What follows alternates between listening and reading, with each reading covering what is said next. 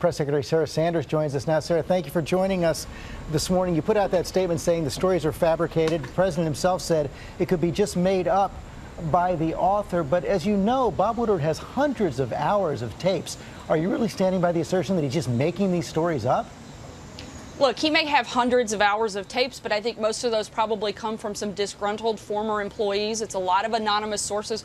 What I can tell you is I've worked alongside the president, under the president, for the last 3 years. I was part of his campaign. I've been part of the administration since day one. And I can tell you that the president, everything so far that I've seen out of this book doesn't depict what's going on in the building behind me. The president laid out an agenda very clearly during the campaign. And since day one of taking office, he's delivering on that agenda every single day. You can't have the type of success that this president has had if what that book says is true. Well, and you have people like General Mattis, General Kelly, two American heroes come out and call the book pure fiction.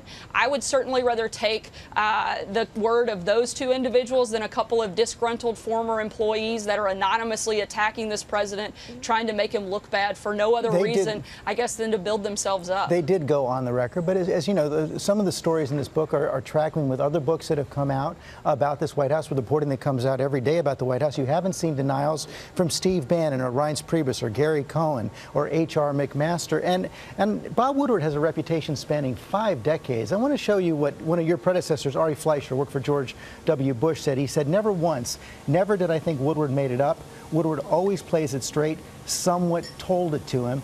And even President Trump, in that phone call we just saw with Bob Woodward, said Woodward had always been fair.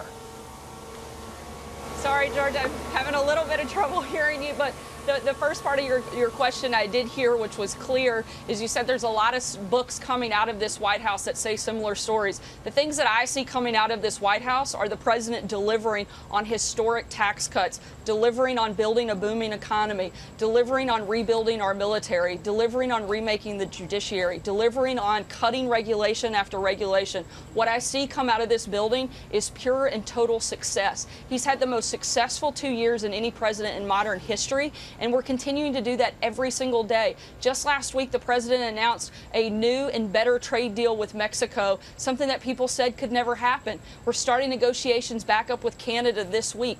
We've renegotiated the trade deal with South Korea, with the EU. The president is delivering on success, and that's what I see coming out of this building. And frankly, that's what the American people see, and that's what they care about. They don't care about another book that has a lot of salacious stories and names that frankly have been told, and this is just another repeat of pure fiction. Why didn't the president speak to Bob Woodward? Look, I can't get into the internal deliberations. I can tell you, obviously, the president would have wanted to. He knows he's his own best advocate. He also knows that he's got a great story to tell for the reasons that I just laid out, the many successes that he's had. He's delivered on everything he's promised and set out to do. And the president is the most accessible president I think that we've seen. And somebody that certainly enjoys engaging with the press. George, he sat down with you I understand not that, too long ago, and he enjoys doing that. I got to ask you about this tweet the president put out over Labor Day. So many Republican senators are saying he crossed a line in this tweet, saying 2 long-running Obama investigations of 2 very popular Republican congressmen were brought to a well-publicized charge just ahead of the midterms by the Jeff Sessions Justice Department. 2 easy wins now in doubt because there's not enough time. Why does the president think these are flawed prosecutions? It sounds like he's castigating the Justice Department for not protecting his allies in Congress. I think the president's focus, I can't get into ongoing investigations. What I can tell you is the president's made clear that he's unhappy with the fact that he feels like there's often a double standard that takes place in the Department of Justice, and he wants to see a level Where's the double standard here? Look, what's wrong with these prosecutions? Look, nobody disagrees with the fact if someone does something wrong, it should be looked into.